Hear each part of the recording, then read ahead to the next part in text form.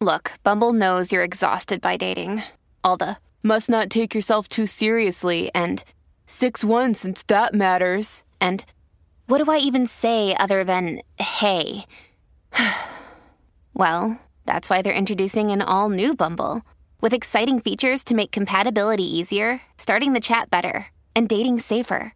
They've changed, so you don't have to. Download the new Bumble now. This episode is brought to you by Anna Karen Loves Paper. Greeting cards help us communicate. Those folded pieces of paper with their gorgeous designs and perfectly concise phrases can encapsulate exactly how we feel and make it easy to express those feelings to the people we care about. Sometimes the words are hard. Let Anna Karen Loves Paper help you say whatever it is you need to. This Latina-owned, queer-friendly small business specializes in stunning, handmade cards and stationery goods, all full of personality. They have beautiful greeting cards suitable for every occasion, from birthdays to major holidays to just thinking about yous. Additionally, get your fill of notepads, stickers, washi tape writing implements to make sure your desk is ready to go when inspiration strikes. Anna Karen first started selling cards when she was 16. She fell in love with papercraft and never stopped. And the proof is in all the awesome things you can get when you visit AnnaKarenLovesPaper.com. That's ANAKAREN lovespaper.com. Thanks to Anna Karen Loves Paper for their support.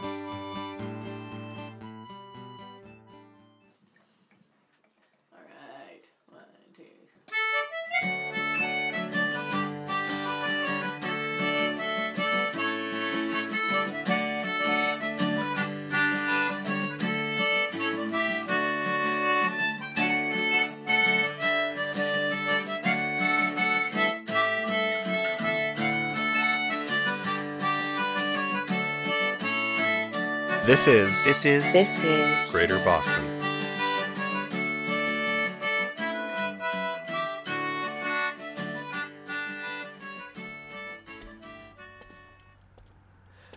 Wow.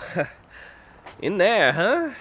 That is awfully isolated. Oh, gated. Awfully imposing. With all those chains, too. Not sure how I'm meant to get in there. Let's see, Oh, it just came right open. Look at that. Not really locked, just kind of staged to look like it.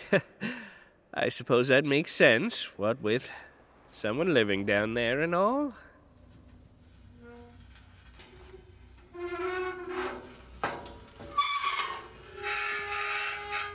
So, just have to head down in there, into that dark, abandoned underground tunnel.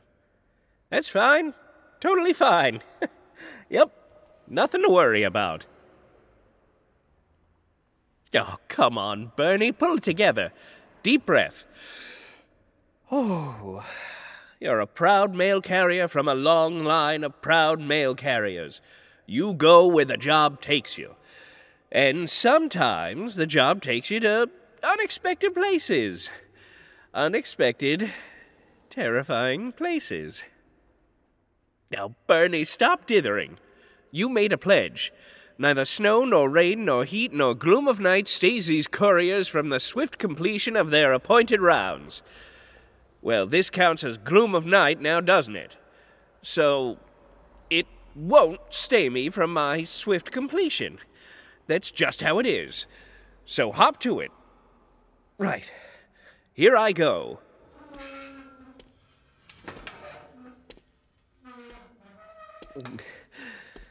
Hello? Anyone home? Oh, I think I see a light. Hello? Mail call. Just your friendly postman with a delivery. I'm just coming down the tunnel. Please don't, eat me, if that's the sort of thing you are. Hello? What? Hello there. Hey, Didn't mean to startle you. I called out, but, Oh, sorry, I had headphones on. Just getting caught up on the new season of Lower Decks. I have to admit, I was skeptical of a Star Trek cartoon, but then I heard there was an episode with Tom Paris, so, at that point I had to. And I know it's not the first time there was the old animated series of the original, but, just not how I think of Star Trek. Right. I'm just here with a letter for you. For me? Are you Dimitri Stamatis? Yes. How on earth did you find me down here? Just followed my postman's intuition. Nice.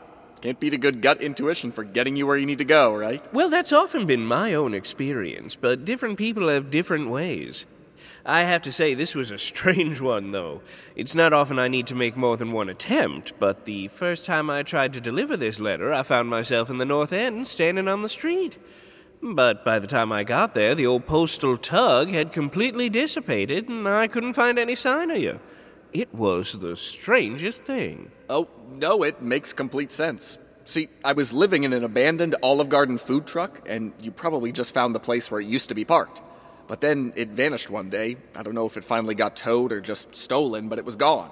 And so I very abruptly didn't live there anymore. I bounced around for a little while before coming back here again. You got here just in time, too. I just got a lead on a squat over in Somerville that I'm planning to check out tomorrow. Oh, that is a relief to hear.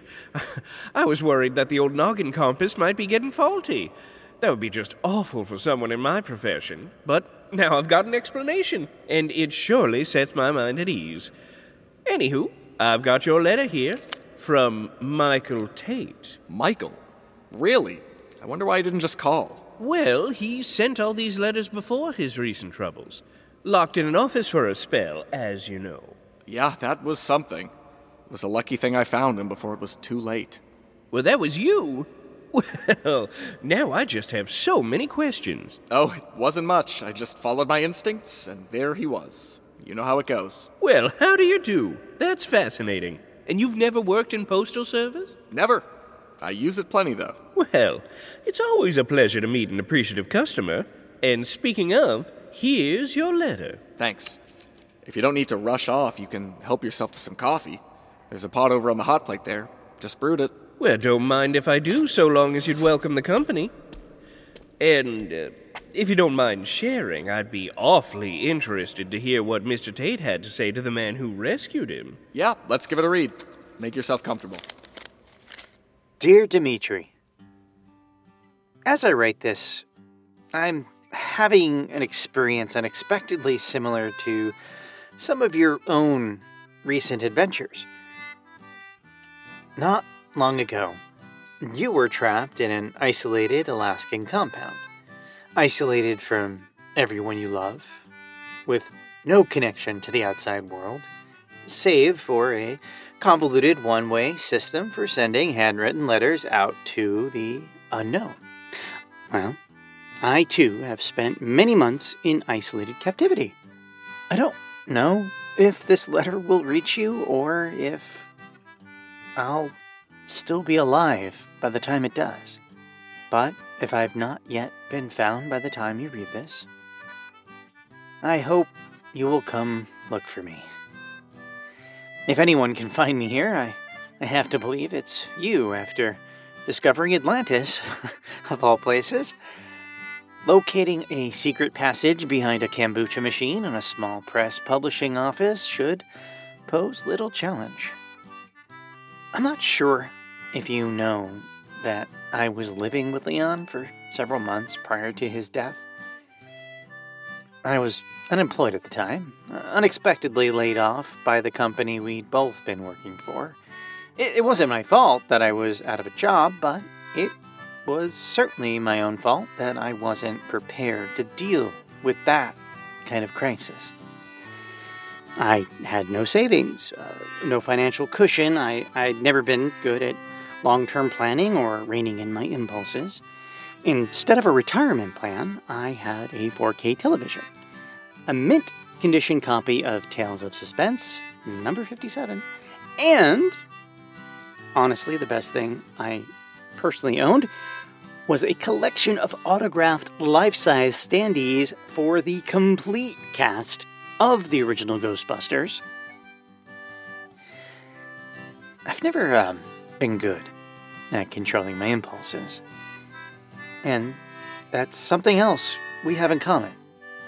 We've known each other for a long time, and I know that it was very, very purposeful how Leon introduced us. I was still early in my recovery from alcoholism, but Leon had seen something else in me that he recognized. Something he thought you were better equipped to talk about. And you were right there for it, completely ready to discuss your experiences with a total stranger. I don't know that I've ever adequately thanked you for that conversation. You opened my eyes so much, and it really has made a difference for me. Believe it or not, nobody had ever thought to suggest I might have ADHD before that. It seemed so obvious in retrospect. So many things made sense in that light. The difficulties I had in school, my awful financial planning, and of course, my addiction. That's an aspect of ADHD you don't hear much about. How it can reinforce an addiction.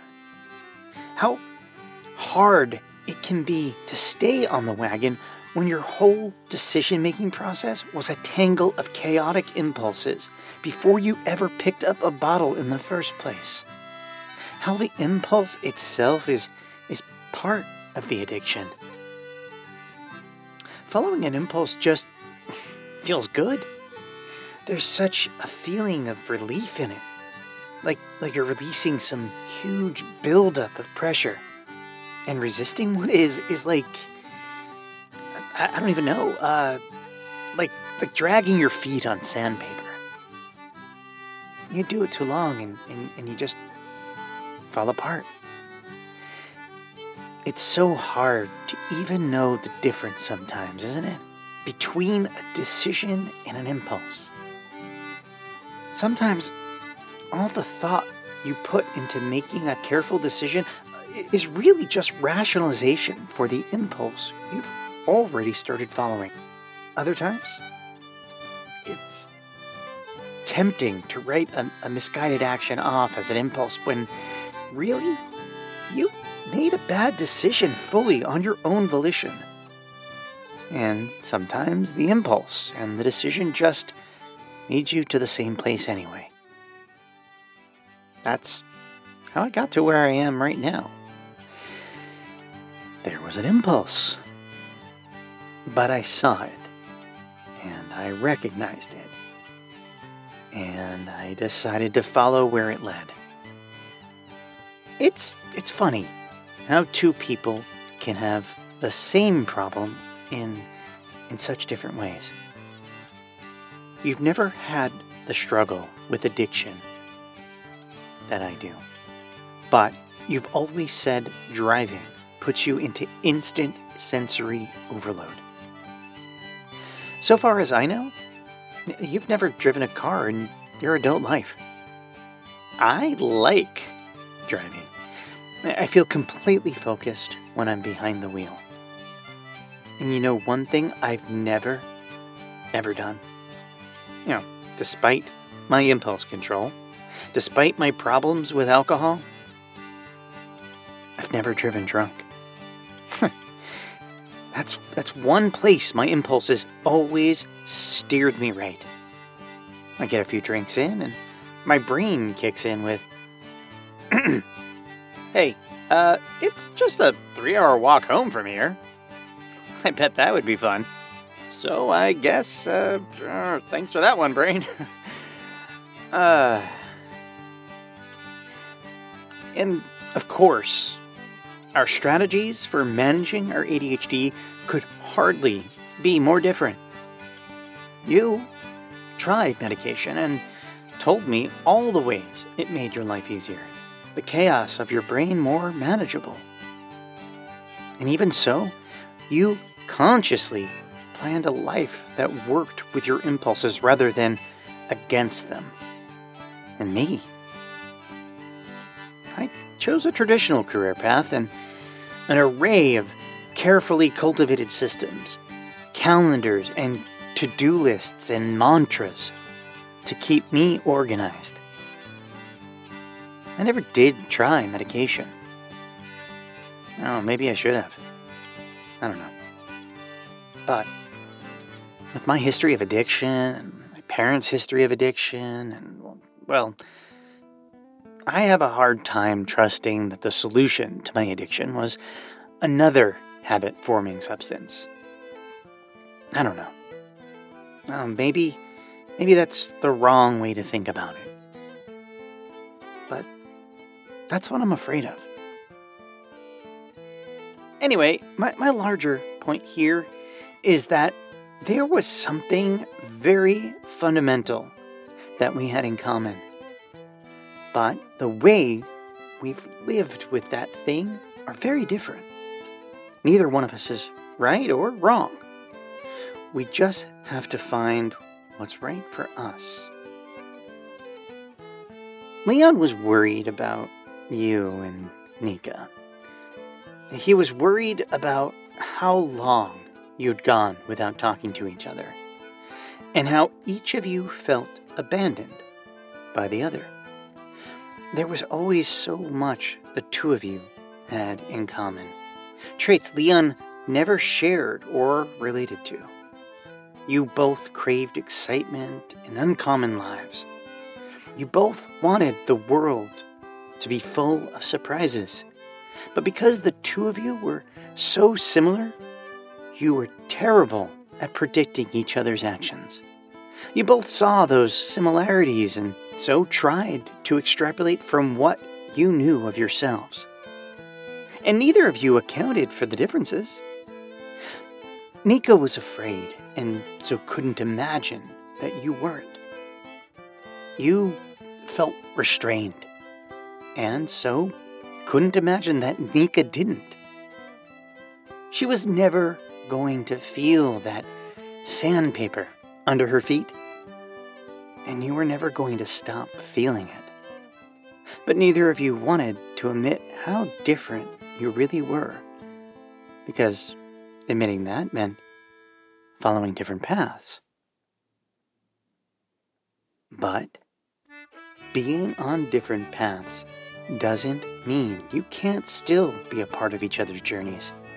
It doesn't mean you can't be headed towards the same direction. It just means you're two different people trying to find your own right way forward. And it'll just be that much easier to support each other once you acknowledge that you need different things. Because that will let you each give the other what they need, instead of always trying to give each other what you need. Anyway, some of those were my insights, and some of those were Leon's. I hope both were helpful. You were a great help to me, Dimitri, and I'd really like to be able to return that favor. And I know it would mean the world to Leon to see you and Nika reconciled. In the meantime, live your best life, Dimitri. I love you. Your friend, Michael Tate. Wow. So, I suppose he was right about you being the one to find him. Sort of. I wasn't even looking for him, and I never even saw any kombucha machine. But, yeah. And still alive, too. Was his advice as helpful as he'd hoped? It was. Probably in more ways than he intended. Oh? I was on a submarine the last time my meds ran out. Couldn't exactly get a refill. And, I kind of forgot after that. I've been off my meds for a couple of years now. It's probably time I took care of that. Especially if I'm going to be any help to Nika. You got on a submarine? And that was with your meds? They don't make me a different person. They just give me a little more agency over which impulse to chase, instead of needing to chase them all. And you chose a submarine? My dude, I can't imagine ever not choosing the submarine when a submarine is an actual option on the table. I mean, except... Yes? Well, except for right now. Right now, Nika needs me. So, I'm not going anywhere.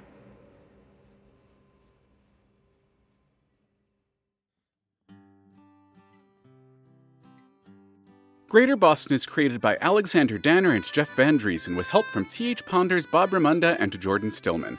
Recording and technical assistance from Mark Harmon. This episode was written and sound designed by Alexander Danner. Dialogue editing by Bob Ramunda. Portions of this episode were recorded at the Bridge Sound and Stage with recording engineers Javier Lam and Alex Allenson. This episode featured Josh Rubino as Bernie, James Johnston as Dimitri Stamatis, and James Oliva as Michael Tate. Charlie on the MTA recorded by Emily Peterson and Dirk Tiede. The Tosa Waltz is written by Michael Cassidy and performed by Emily Peterson and Dirk Tiede.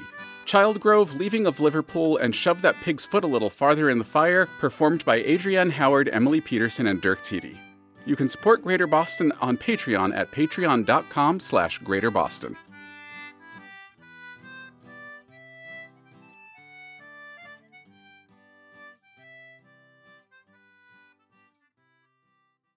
I swear to God, Bernie, the postman is going to use all of his postal powers to destroy every jet in the sky. It's, very uncommonly used postal power, but I actually have all of the abilities and strengths of Magneto, master of magnetism. Anyway, the next letter I'm sending out is to Santa Claus, and it kind of go like this. It goes, "Dear Santa Claus, this is Michael Tate. I am currently trapped within a small publisher secret room behind a kombucha machine, and I would really like the Annie Potts stand-in. I would really like the Annie Potts standee, preferably signed to me, Michael Tate. If you could deliver that, and then I can go ahead and just die. Love, Michael. P.S.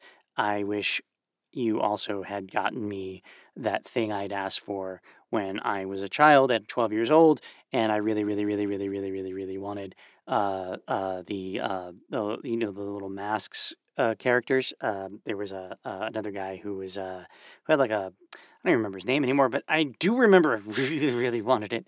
Anyway, that would come next. The Fable and Folly Network, where fiction producers flourish. Graham Shapiro is a decent man. Gideon Media's hit sci-fi thriller Give Me Away returns. There's a lot of people screaming in that prison right now. So screen me. Just know up front I'm going to have input. What happened? Are you all right? Dad. Tell us everything. It seems like you want to scare us into thinking you're going to let us starve. But should your treatment of us ever cause this decent man to let me off the leash again, anything is possible. Give Me Away Season 2, starting April 11th.